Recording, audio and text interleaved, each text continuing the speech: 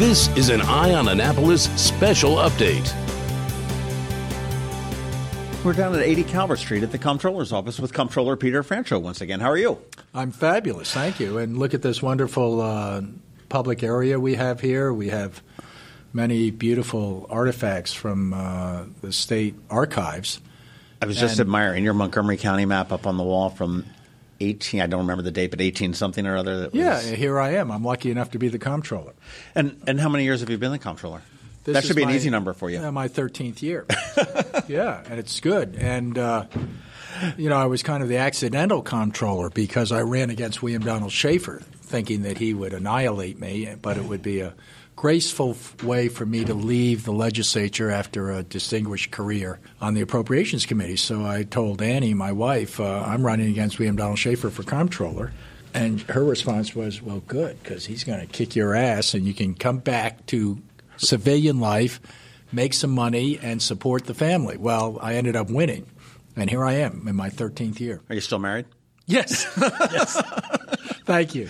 And but she I'm so lucky because we're going to have our 40th wedding anniversary next year. We have 2 kids who are all launched and making money hand over fist. And isn't that great when your kids can make hand over fist money? Yeah, my kids make more money in a month than I make in a year, and it's just unbelievable what finance. One's in New York City, one's in San Francisco, so they're just it's part of that millennial generation, which is all without a doubt. Well, hey, we wanted to catch up on some of the stuff that happened from last year, and last year your big initiative was Reform on Tap. Correct. And for those that aren't familiar, can you just quickly summarize what that was and then where we stand with that? Yes, we have. Back then we had 85 local breweries, family-owned, and now we have about 95. It's a tremendous manufacturing sector for the state. I love these Maryland craft brewers. They represent about $700 million in economic activity right now. They employ about 7,000 Marylanders. They make great niche products. These are beers that are innovative and entrepreneurial. They're not Budweiser or Miller or Coors. Sure. But they operate under restrictions, unlike Budweiser and Miller and Coors, the big out-of-state breweries, who have no limits on how much beer they can produce and who they can sell it to and how they can sell it. These craft brewers, have all sorts of regulations and statutes imposed on them by the legislature over the decades. And they impede their operation. They restrict them to X amount of beer they can make. And you have to have this kind of a distributor situation. And you have to have these kinds of operating hours. It's all in state statute. And it adds up to a lot of economic protectionism for the incumbent out-of-state beer people who feel threatened because the craft brewers are much more popular with Marylanders than the out-of-state beers. So you see their sales are flat, the craft beer in Maryland's going up. So I came in and said, look, why don't we just level the playing field and give them, the Maryland breweries, the same level playing field we give the out-of-state big guys. And that ran into a lot of emotional opposition from their lobbyists, and they killed our reform package last year. Most of that reform package will go through this year, and I'm delighted that it will. These Maryland companies that are, they employ Marylanders, they use Maryland agricultural products, the money stays local. So we're not talking about drinking more beer. We're just talking about the beer we drink being more advantageous to our economy. Well, it is. I mean, craft brewery is a fairly new industry. I mean, beer has been brewed for hundreds and hundreds and probably thousands of years. But as an industry here in Maryland, I mean, you mentioned there were 90 of them, but I can think of, right off the top of the head where within a half hour, I can be just half a dozen of them. And they're all different. You're right. Yeah. And the key to them is they're not like old taverns where historically there have been kind of smoke-filled bars and kind of run-down, seedy places you'd never take your family. These local breweries can only sell beer that they produce at their own brewery, in their own tap rooms. So they're not like full-scale operations. They are very attractive to millennials. They're family-friendly. They're pet-friendly. They are gathering places in these communities around the state. They're highly sought after. All I said was, let's level the playing field. Let's not do anything special for them. Just make it the same thing that it is for everybody else. And it ran into a buzzsaw of opposition. The same all the reform efforts have been put in this year. I think most of them will pass because the legislature treated the issue so poorly last year, and I'll be delighted to have them do that. But, no good deed goes unpunished. As soon as I set the table for reform, then they come after me and say they want to take alcohol regulation and enforcement and tobacco regulation and enforcement away from the comptroller's office. And right. So we're struggling with that. Yeah, well, I wanted to get into that a little bit later. But when you talk about reform on tap, okay, I think of the comptroller. And I remember last year when we talked, you said, well, hey, I'm the tax guy. And, I mean, that's where most people think of you as the tax collector. And you have stepped out of what most people would consider a typical role. You were instrumental in the air conditioning issue up in Baltimore schools. You were instrumental in starting schools after Labor Day, the reform on tap. And they just seem out of what most people would define as the role. And is that part of the role of the comptroller, or is this? Absolutely. No, I serve on the Board of Public Works with the governor and the treasurer. This is a unique 3-member panel, meets every 2 weeks. We vote on average at each meeting $450 million in state contracts. All the school construction dollars go through there. And so these issues that I'm known for speaking up and giving voice to the voiceless and representing people that come down here and say, nobody listens to us about mold in the school. Nobody's listening to us that the kids are sweltering in 110-degree temperatures and the teachers are fainting and the kids are getting sick, and nobody listens to us in the Baltimore region when the kids are freezing in cold weather in the schools or they have to cancel the schools. So the governor and I have reached out and done a considerable amount of advocacy on issues that come before the Board of Public Works. We're approving $16, $17 billion a year in contracts related to these issues. Right. And so it's perfectly legitimate. On the agency side, we, as I said, we have 70 people that work on regulating and enforcing the state's alcohol, tobacco, and petroleum laws.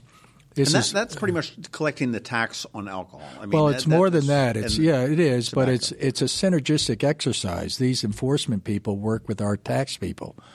They're all part of the comptroller's office. The legislature now wants to split them off as some kind of very ill-advised reckless. That's a very expensive proposition, isn't it? Yeah. At a time when money's very tight, they're talking about wasting $50 million or more over the next 5 years. But, hey, no good deed goes unpunished in my business. Everything I do is reform-oriented. I'm representing people that traditionally don't have a say and don't have a voice in this issue. The craft beer people have been put upon time after time after time by the out-of-state beer cartels and their lobbyists. They run the legislature through their lobbyists. I mean, only in Maryland would we have the state's alcohol and tobacco law written, approved, and passed by lobbyists as opposed to legislators. Valid point. A valid point there. And now they want to pick their own regulator. They have this effort that's skating through the legislature now, and it's really unseemly. It's become the top priority of the Annapolis Machine, as I call it down here, which is kind of fading away now. I think things will change down the road, but it's kind of uncomfortable for the agency to be rewarded for our advocacy of these wonderful small businesses, and they could double, triple, and quadruple in size almost overnight. I mentioned the $700 million in economic activity. It's $2 billion when you combine the wineries, Maryland Craft Wineries, and Maryland Craft Distilleries. That $2 billion manufacturing sector could be $8 billion if we just treated them like we treat the big guys.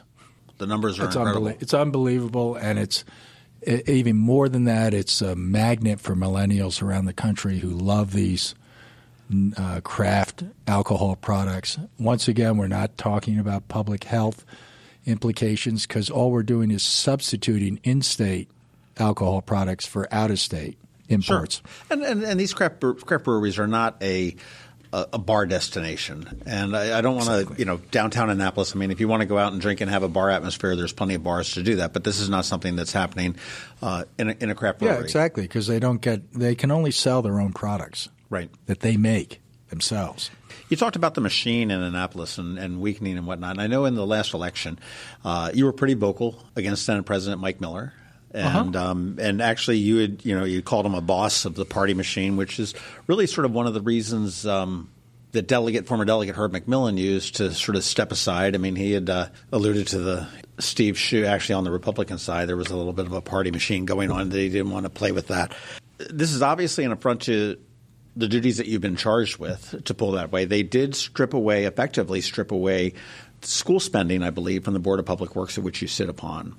Well, that was directed at not just me, but Governor Hogan. That also was an abuse of authority and had nothing to do with the issues that we were concerned with. I mentioned all of the concerns about climate in the classrooms, et cetera. So that was just a legislative overreach. I think he vetoed that, and then they overrode his veto. Right. So once again, absolute power corrupts absolutely. And I don't care if it's Democratic leadership or Republican leadership. A small group of people are able to abuse the process if they're given too much power without any checks and balances. What if they're successful? I mean, this is obviously working its way through the legislature right now as far as stripping the powers out of your office. What if they're successful in creating another thing? I mean, what is the process of that? I mean, what's I get reports, or not reports, but releases from your office pretty much weekly about different parts of the state where you've got that car with the trunk full of cigarettes. And yeah. I'm always constantly Googling pictures like, okay, what does 45,000 packs of cigarettes look like? Because it's not it's not something that I would be familiar with. Well, it's a little bit hard. It's a good question. It's a fair question. It's hard to answer because the only reason they're doing this is that they don't like me. They don't like my relationship with Governor Hogan. They don't like the fact that I speak strongly about the Annapolis Machine that they represent, basically. I think it's a machine that is falling apart and is going to ultimately disappear. But their animus against me is very personal, and this legislation, which is reckless and costly and unnecessary and poorly thought out, is the way they're trying to get me. But it doesn't get me. I'm not affected by it personally. I will continue to be the comptroller. I have a big agency. We will continue to be very, very vocal on petroleum, alcohol, and tobacco enforcement. But it completely disrupts the ability of the enforcement group to do what you're saying, which is protect the public by going after illegal cigarette sales and illegal alcohol sales. It completely discombobulates and dismantles some of our tax collection ability. You mentioned I was primarily the tax collector because we use enforcement in a synergistic way with our compliance people. They're all employees of the comptroller's office, and therefore everybody can go back and forth very seamlessly. Once they are moved out to a new commission, we're not allowed to deal with them at all because federal law requires confidentiality of tax agencies like myself. We cannot deal with people that are not in our agency. Well, that's just an additional layer of bureaucracy. It's added and unnecessary, so you're going to get less service. The taxpayers are going to get hosed once again. The bosses, such as they are, and change is coming. Change is coming to the Annapolis Machine. There's an awful lot of new blood in General Assembly this year. So. And some of these abuses of authority are going to fade away, but in the interim, we have to put up with this kind of heavy-handed intervention. Unfortunately, they've picked a topic with this legislation which is just so counterproductive that we're going to have to, in all likelihood, litigate it in order to defend the state of Maryland and the taxpayers of Maryland from the unintended consequences, because it's just stunning to us how 99.9% of the motivation is we don't like you, Mr. Comptroller, and this is why we're doing this. Well, gosh, guys, what about the state? What about the citizens? What about the reputation of the state? And so we're going to pretty much carry this as far as we can in order to defend the state. What's the governor's position on this? Well, I hope that he would veto it as a complete disgrace. His budget secretary came down and testified before the Senate and said, nobody asked us about this major reorganization of government. It doesn't make any sense to us. You can, I'll send you the testimony that he gave. It was very straightforward and very harsh as far as the rationale. Right. Let's slide into your, I don't know if this is your primary duty, but collecting the taxes and dishing out the refunds. And I will give you kudos from my daughter. Oh, good. She filed, this was her first year, I believe, filing. Got her $421, filed it on a Saturday electronically, and it was in her bank account by Friday. Fabulous. So she was absolutely thrilled with that.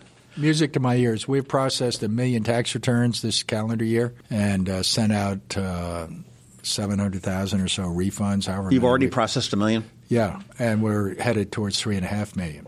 How do you turn it around so quickly? We rely upon technology for that. We've got an old system. It's 25 years old, but we have decided that we use the same kind of algorithms that allow us to identify fraudulent returns. We've put aside almost 100,000 returns over the last 10 years, totaling about $200 million in false refund requests. We have very sophisticated filters we put these electronically filed returns through. But since 95% of these returns are now filed electronically, we use that same technology to get a quick refund. We average 2, maximum 3 business days. Last year, I know you were really, really busy with the shutting down the, I don't want to call it scammy, but the fraudulent tax preparers. Yes. All over the state. Predominantly, I guess it was locally here. It was in like northern Anne Arundel County and Baltimore City. Are you finding, are they still a problem this year, or have you nipped that in the bud? No, we've put 175 of them in quarantine. We don't process any returns coming from them because they are suspicious by the prevalence of fraudulent requests. We have not. We've put maybe one of them back into operation, but most of them are simply unable to file state tax returns. What does that mean to a consumer when they, if I go to Billy Bob's Tax Returns and he's on your list, okay, and I file it and I pay him my $80 or whatever it is, I'm going to get not a refund. Well, obviously. he or she can file a federal tax return for you, but he can't file because they're on probation with us unless they could show us why they're not engaging in fraudulent activity. We will not process a return from them. So a legitimate business would sit there and say, okay, I can't file a Maryland return, but I can file a federal return. Mm-hmm. Or and if they do process a Maryland return, it just goes nowhere and I get notified? Correct. Okay. And you get notified the reason, so hopefully you can get your $80 back. And get your money. Interesting. Yeah, so we've done a lot of that. That's going to be completely poleaxed by this legislation pulling our enforcement division out, because our compliance people and our folks that run our filters use our enforcement division to go out and shut down these fraudulent tax preparers. That's going to disappear with this legislation because they're going to take this elite group and march them into the middle of the desert somewhere and plant them God knows where, but they're not going to be able to interact with us. So the unintended consequences, the devil's in the details, I guess. Well, they don't really care about the consequences because that's not what they're doing here. What they're doing here is sending a message to me to shut up. I'm not going to shut up. I'm the most popular elected official in the state's history in these gubernatorial campaigns. I've gotten more votes than anyone else. And the reason is that people say, hey, we like the fact that you don't necessarily have a D or an R after your name. You seem to have a P, which stands for the people. And that's the way I've conducted my office, that there's no Democrat or Republican tax return. And the folks here in Annapolis, once again, this Annapolis Machine, it's old, it's wheezing, it's got all sorts of problems facing it, but this is one of their last gasps to get the independent fiscal watchdog, the comptroller. Once again, doesn't hurt me, only hurts the taxpayer and these small businesses. Can't argue with that. Yeah. One of the cool things on the tax returns for the Maryland state is that you get the option to, and in the paper returns there used to be a box, and I can't remember what the number was, box 32 or something like that, where you could help the Bay, you could help to cancer, you've got developmental disabilities as well as fair election laws, and you can contribute to that. And I know your office had sent me copies of what they did. We're getting of the 3 million returns that 3.1 million that you've processed before, about 1% donated to the Chesapeake Bay Trust, which works out to be just about $1 million. And I like spreadsheets that work out to be easy to do math without calculators. Those are always good for me, which is just a tremendous boon to them. I know that they've had a little bit of a trouble with the new license plates that Governor Hogan came out with the Maryland flag on the bottom because they're not buying the cool Bay plates anymore. I am impressed by the amount of numbers that Marylanders are contributing. The average for the Bay Trust is about $30 a pop, and actually it's pretty much between $25 and $30 for all of them, and I think that's – No, it's well worth it. We're an enormously wealthy state, the richest state in the country, which is the richest country in the history of the world. That's based on the census data as far as family income. But we also have spending habits which are way outside the norm right now. I mean, you just heard the legislature is going to appropriate $1 billion for Kerwin. I mean, most people in the state don't know what Kerwin stands for. It's obviously for an education improvement plan. All of us support education reform. How is that going to be paid for given the fact that there's no money in the bank account?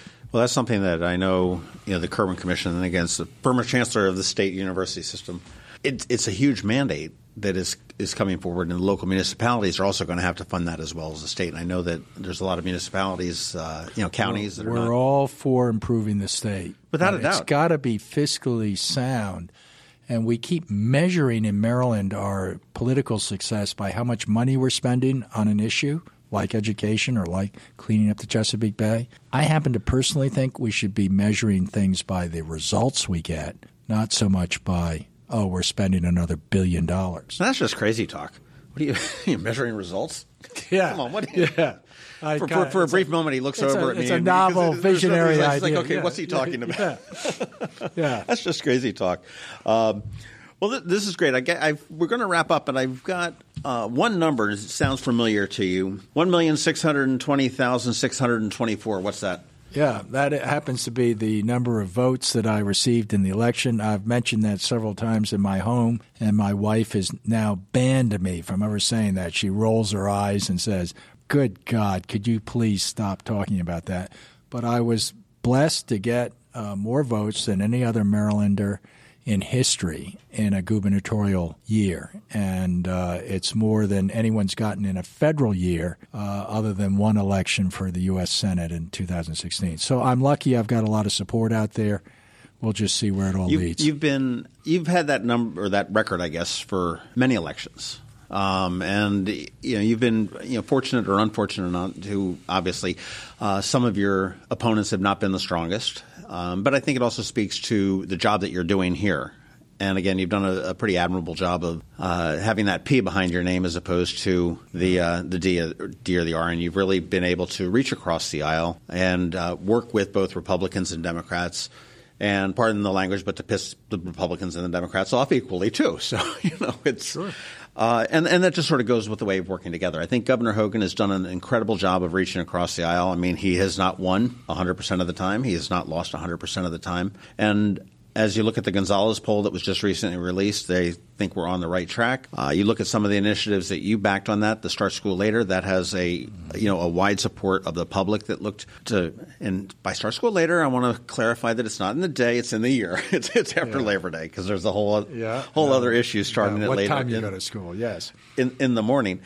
But you look at the issues that are there, and you seem to be falling on the right side of them as how the public looks. Is that 1,620,624? Sorry, Mrs. Franchot, I won't say that again. You have made a name for yourself moving throughout the state. You said you're proud of representing those that don't have a voice. that you're out there. You're talking about the Baltimore schools with the air conditioner. You're talking about the businessmen in Ocean City, and we can debate whether that's the starting school late is a boon to Ocean City or not, but it is to a degree. But I mean, you're out in Ocean City, you're out in Western Maryland, you're down in the core counties that you need to be in, the Montgomery County and the Baltimore City and whatnot.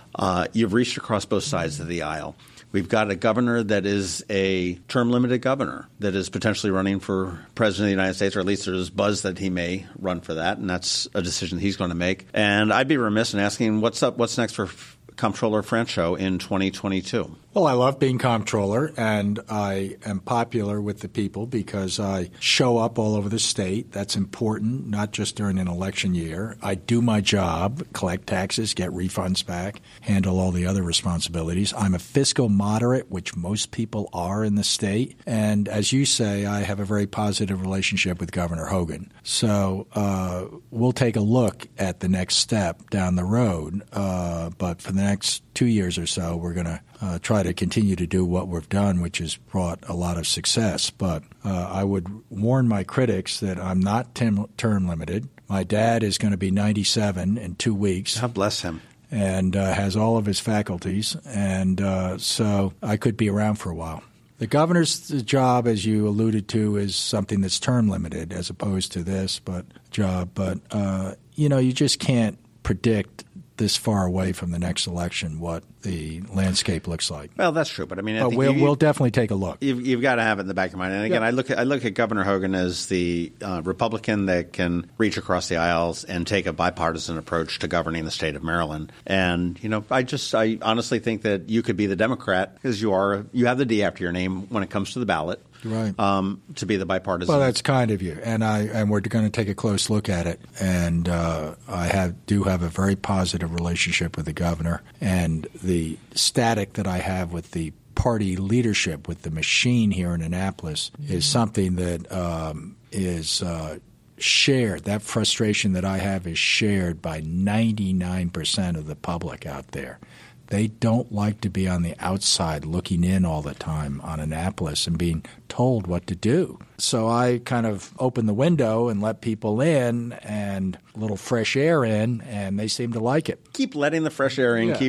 Keep the windows open. Let me just sum up because I've been thinking about this a lot. I spent a lot of time on customer service for my first 3 terms, and now that I'm going into my 4th term, I'm going to concentrate on what I call good government, which is honest, accountable, transparent, competent government that knows what it's doing and does it in a way that's not, as you say, Republican or Democrat. So I'm looking forward to articulating that over the next 3 years, and I'm talking at all levels, federal, state, county, and municipal. We need to have a rebirth of what people deserve, which is a government that's not working against them. I think we've got on all levels, as you mentioned, I think we've got a electorate that is or constituents that are tired of business as usual on the federal level, on the state level, even on the local county or city level. I think that we can see that people are desirous for change, but they may not be sure what change they want. I mean, we can look at the election of President Trump. We can look at the election of Mayor Gavin Buckley. We can look at the elections of Governor Hogan. Mm-hmm. And these are all surprises. I kid Hogan. I got 300,000 more votes than he did last election. But that's just a joke. We get along very well. But you're right. He's at 78% favorable, and he deserves that because he's a good man. He's fair. He also, like me, believes in customer service, doesn't believe in all the partisan stuff. So it's all good. And I think the future of the state is very bright. And I'm delighted to be in a position where I can participate. Fantastic. Yeah. Comptroller Peter Franchot, thank you very much. Thank you. This has been an update from Eye on Annapolis. Please visit us at eyeonannapolis.net. Follow us on Twitter at Eye on Annapolis. And be sure to subscribe to our daily news brief podcast, which is delivered every Monday through Friday to your phone or device at 7 a.m.